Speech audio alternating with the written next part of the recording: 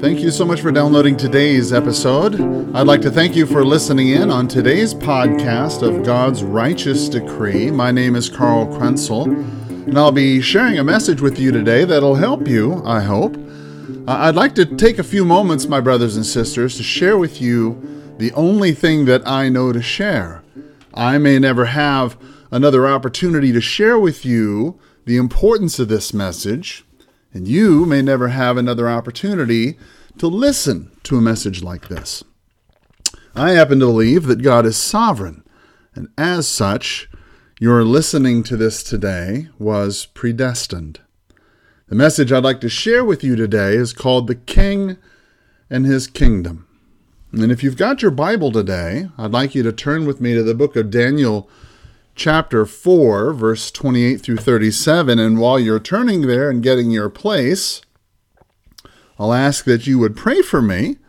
As many of you know, I preached many revivals down in the South early in my life as a Pentecostal revivalist, and I have a problem with keeping things within 20 minutes.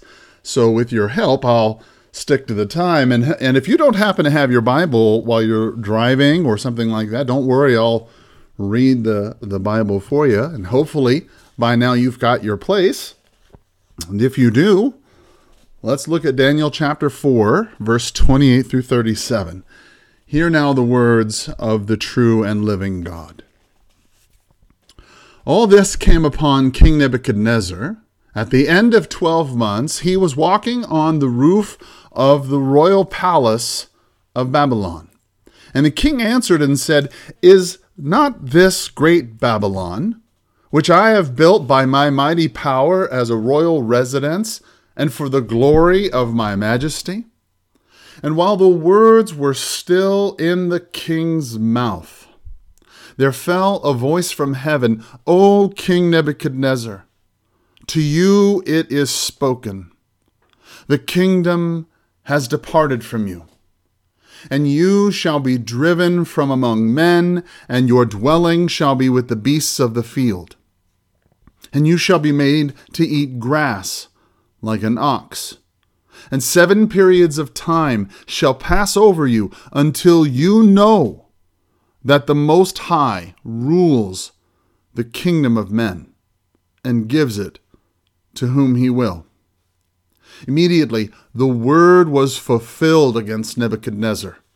He was driven from among men and ate grass like an ox. His body was wet with the dew of heaven till his hair grew as long as eagle's feathers, and his nails were like bird's claws. At the end of the days, I, Nebuchadnezzar, lifted my eyes to heaven, and my reason returned to me.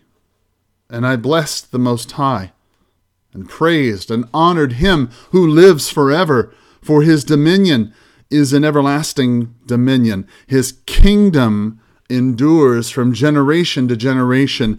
All the inhabitants of the earth are accounted as nothing, and he does according to his will among the host of heaven and among the inhabitants of the earth, and none can stay his hand or say to him, "What have you done?"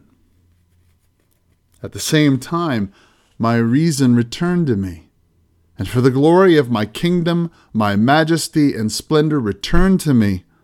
My counselors and my lords sought me, and I was established in my kingdom. And still more greatness was added to me. Now I, Nebuchadnezzar, praise and extol and honor the King of heaven, for all his works are right, and his ways are just. And those who walk in pride, he is able to humble. Let's go ahead and go to the Lord in prayer. Sovereign Lord, the God of heaven and earth, you alone are King of all men. You alone determine the rise and fall of nations, kingdoms, and peoples. We come to you humbly today, Lord, and not in our own strength, but through the blood of Jesus, who paid our debt of sin that we might approach you this day. Send us your Holy Spirit to guide and teach us. Cause me to speak your word in truth, and with the anointing that can only come from you. Let me be decreased and forgotten, while the holy name of Jesus be increased and exalted. For the glory of your name we ask this in Jesus' name. Amen. In today's scripture reading, we find a curiosity. A pagan king of antiquity named Nebuchadnezzar adding to our holy scriptures. For in the book of Daniel, we find King Nebuchadnezzar relating a story of a nightmarish dream. A dream so bold in character, so terrifying in nature, that a call is sent forth in the middle of the night for the wisest of men throughout the land to come and interpret the dream. All the magicians, the enchanters, the Chaldeans, and even the astrologers stood speechless before him, unable to divine its meaning. Finally, Daniel is summoned, and he gives the explanation that a decision had been made, and a sentence had been passed upon King Nebuchadnezzar. For 7 years he would lose his kingdom, riches, friends, family, security, his homes, but worst of all, he would lose his mind. My brothers and sisters, I don't know if you've ever been there, but trust me, you could lose all the things of the world, but losing your mind, losing the very grip on what you know to be real, the very thing that grounds you and helps you determine what to do for 7 years? Unfortunately, I've been there. And it's not a pretty place. Now, when Daniel realizes the horrific reality of this judgment, he prays that the king breaks off from his sins by practicing righteousness and asks that he show mercy to the oppressed so that there might be a lengthening of his prosperity. Now, I know that you've never been in King Nebuchadnezzar's place. Full of pride and ego and proud of your own accomplishments. King Nebuchadnezzar, however, had a lot of pride, was full of ego, and had plenty of accomplishments to be proud of. After all, he was in the great northern palace in mighty Babylon. This is the largest city of all antiquity. He could look from his curved palace windows and see over 2,000 acres of Babylonian citizenry, culture, and history. On his daily walks of the roof of his palace, he could see the mighty Euphrates River surging through the middle of the fortified city. He could hear the daily offerings to the false god Marduk being offered in the temple next to the 7-storied ziggurat in Tamanki. As he would walk through the city that he himself had enlarged, he would see the magnificent Ishtar Gate with its blue imported stone, adorned with images of bulls and dragons to astonish those who passed by. How could this even be possible? The spirit of the gods was in this Belteshazzar. King Nebuchadnezzar himself had witnessed the miracle of the 4th man in the fire. He himself had decreed that if anyone should speak anything against the God of Shadrach, Meshach, and Abednego, that they should be torn limb from limb, and that their houses should be laid in ruins. It seemed unlikely that this Hebrew would know anything about him. After all, He was the mighty King Nebuchadnezzar. Royal blood descended from a sovereign line. Why, his own father, King Nabopolassar, had helped destroy the hated Assyrian Empire. King Nebuchadnezzar himself was described as was called the destroyer of nations by the prophet Jeremiah. If anyone could determine their fate or their own course in life, he was going to be King Nebuchadnezzar. Nobody could tell him what to do or how to live. And it certainly wasn't going to be this Hebrew slave that his armies had carried off into captivity. If Daniel's God wasn't powerful enough to deliver him from Nebuchadnezzar's hand, well, then the king had little to fear from Daniel's God. But this is where we pick up on God's story. His story records that King Nebuchadnezzar was the mightiest king of all Babylon, the richest and perhaps most antithetical of kings depicted in the Bible. He certainly isn't King David or King Solomon, but King Nebuchadnezzar has his own chapter in the Bible, and for good reason. You see, we as men in particular, we get examples from the kings of the Bible. For example, from King David, we learn about facing fear and adversity and of failure and sin. Yet, we see the example of God's everlasting promise and love in King David. In King Solomon, we see an example of wisdom and learning. There's enormous passages of Scripture dealing with him and his wisdom, lessons that we can learn from even today. And yet, in this one chapter, I believe God used this example of a pagan king to demonstrate a few lessons for us. The first lesson that we learn from this passage is about the utter dominion of God. Now, dominion simply means that one has power over something, supremacy, or stewardship.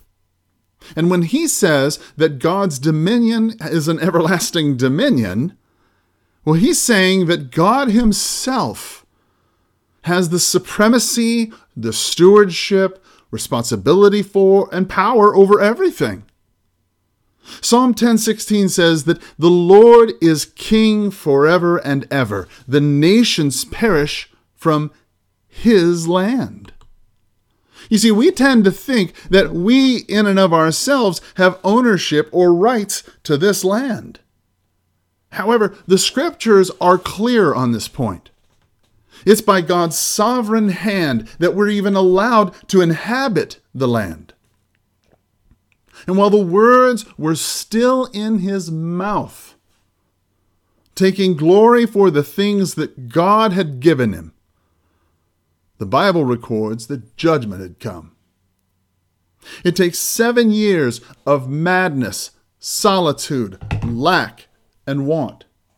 7 years of pain, misery, and hunger before King Nebuchadnezzar, the mightiest pagan king on earth, this destroyer of the nations, to bow the knee and accept God's sovereignty. As King Nebuchadnezzar lifts up his eyes towards heaven in repentance and tears, he tells us that God's kingdom endures from generation to generation. He remembers that Daniel told him that God changes the times and seasons. He removes kings and sets up kings. He remembers the first dream he had about a rock cut from a mountain, cut without human hands, and that this stone broke in pieces the iron, the bronze, the clay, the silver, and yes, even the gold. This stone that struck the image became a great mountain that filled the whole earth. And he understands for the first time that God's dominion and kingdom extend through time and space, eternity, to the here and now. because this is the dominion of God. He alone is responsible for the stewardship of everything in the created order. Accordingly, he's established a kingdom by which he alone must exercise authority. And it was a hard lesson for King Nebuchadnezzar to learn. A man who'd never before had to bow the knee, bowed before the King of all kings. And this is a hard lesson for Americanized Christians too, who are accustomed to a gospel message that is man-centered instead of God-centered. For the Bible itself declares in Isaiah, all the nations are as nothing before him. They are accounted by him as less than nothing and emptiness. What a stark contrast to the arrogant, haughty nature of man. Today, we understand a kingdom as a nation with a supreme ruler. For Americanized Christians, we find the idea that we are citizens of a kingdom with actual rules and an actual king somewhat disturbing, depending on your outlook. Since God himself is sovereign, having dominion and a kingdom over his created beings, it is by nature an everlasting kingdom. And sometimes, honestly, thoughts like that go completely over our head. We get lost in the words of the text and we forget the meaning. Listen, for God to have an utter dominion, power, responsibility, and authority in his kingdom, and to have it be everlasting, means that during your father's time, he was God and king. During your grandfather's time, he was God and king. Back to the earliest you can trace your family tree, he was both God and king. What a glorious thought to know that there is nothing new under the sun to this God and king. Which leads us to the second lesson, that this king is sovereign. Among men, a king has complete rule over his subjects. Now, he wields command over his troops in battle. He extends mercy to whom he will and punishes with great fury those who rebel against his reign. So much more this divine king. The reach of this king extends to all created beings, both in the heavenly armies above as well as the denizens of the earth below. There is no realm to which Jesus cannot point his finger and claim, mine, as Dr. John Samson would say. How long will it be before you and I, in our American evangelical Christianity, accept this truth that a pagan king believed? That God has an everlasting dominion, a generational kingdom, and that all the inhabitants of the earth are accounted as nothing. Now, I recognize this isn't the feel-good, I'm okay, you're okay gospel that some people call Christianity. Modern American Christianity is so far removed from true belief that it is difficult to tell people today about the absolute, unquestioned authority of this king. But the Bible is very clear, my brothers and sisters, about the very nature of this kingdom. God's will is done. It isn't thwarted by the plans of man, and he alone purposes his will. The Bible records in Psalm 115:3, our God is in the heavens. He does all that he pleases. So why is this message of God's ultimate sovereignty over everything in creation so resistant to the mind of man? It's because our very nature is in rebellion to God. As Americans, we revel in self-sufficiency. I mean, even our poetry reflects this. Tell me if you've ever heard this one, right? I am the master of my fate. I am the captain of my soul, right? I mean, this line in Invictus by William Henley forms much of the belief systems of modern Christianity. Many Christians today take King Nebuchadnezzar's attitude and American pride and say to themselves, I am the master of my fate. I am the captain of my soul. And this is far, far different than the ego eimi, the great I am, presented in John's gospel. Part of the problem that we face as American Christians is the idea that somehow God operates in a democracy, where rules like representative government have a say in how the Creator deals with His creation. Indeed, the very idea that man is a created being is repugnant to the natural man.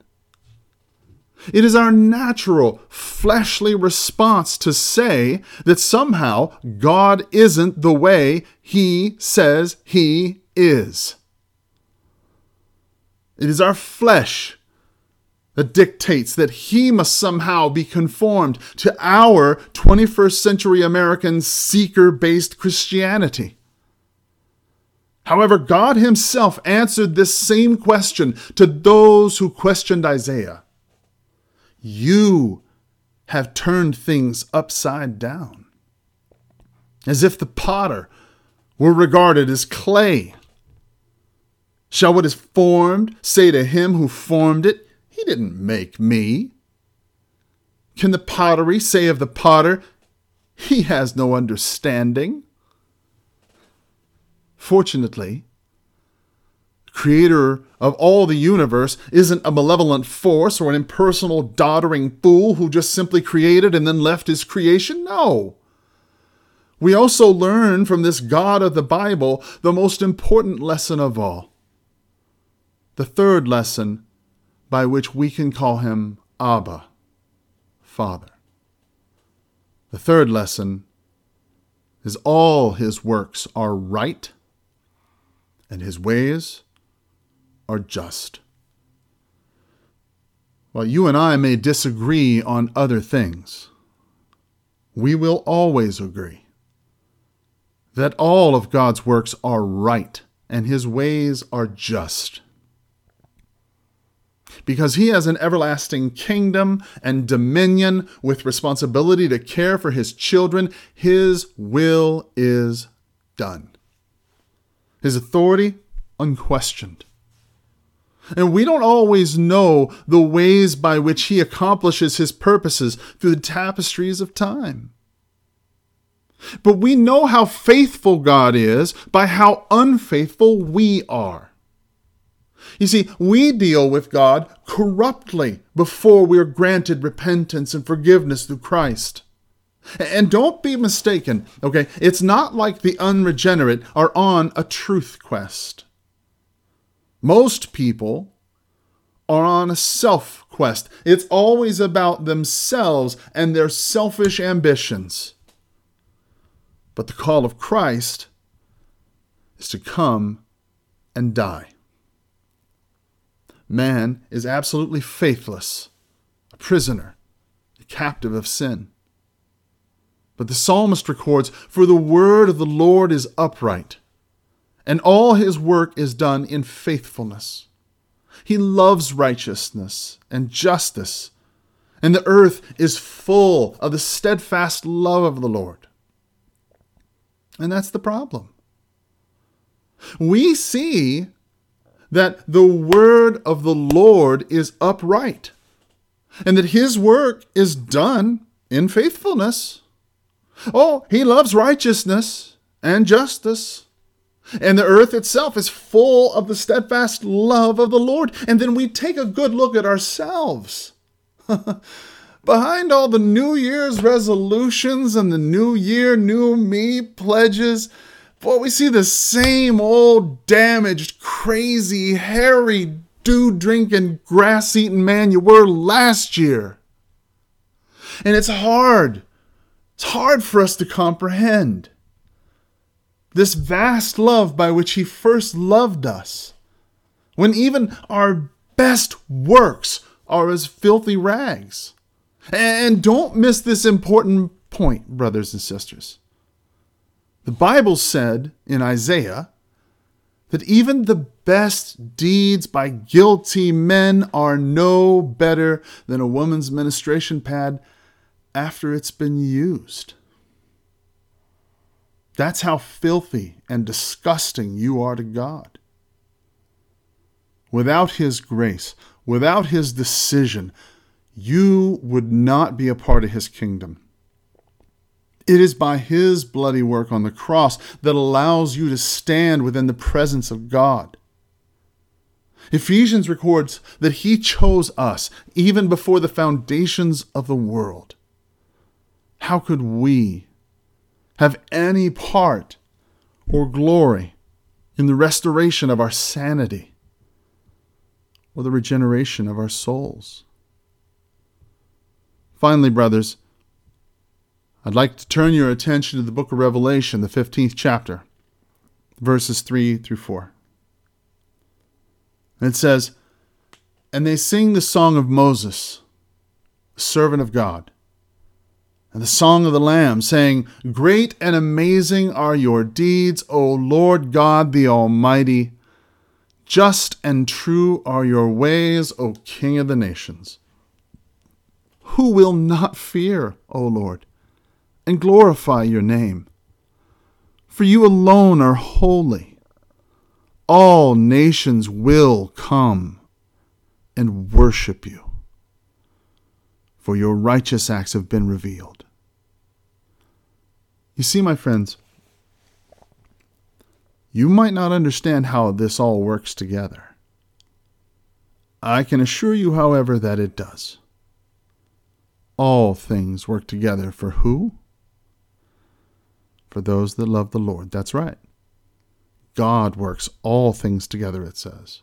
Not me, not you. God works them together. All the nations will come and worship him, for his righteous acts have been revealed. Let's close in prayer. Father, thank you for this time together today. I pray that you would bless the teaching of your word that's gone out. I pray that your will would be done amongst the people who've heard this message today. I pray that your Holy Spirit would guide and direct their steps on this day and every day forward until you call them home. In Jesus' name I pray. Amen.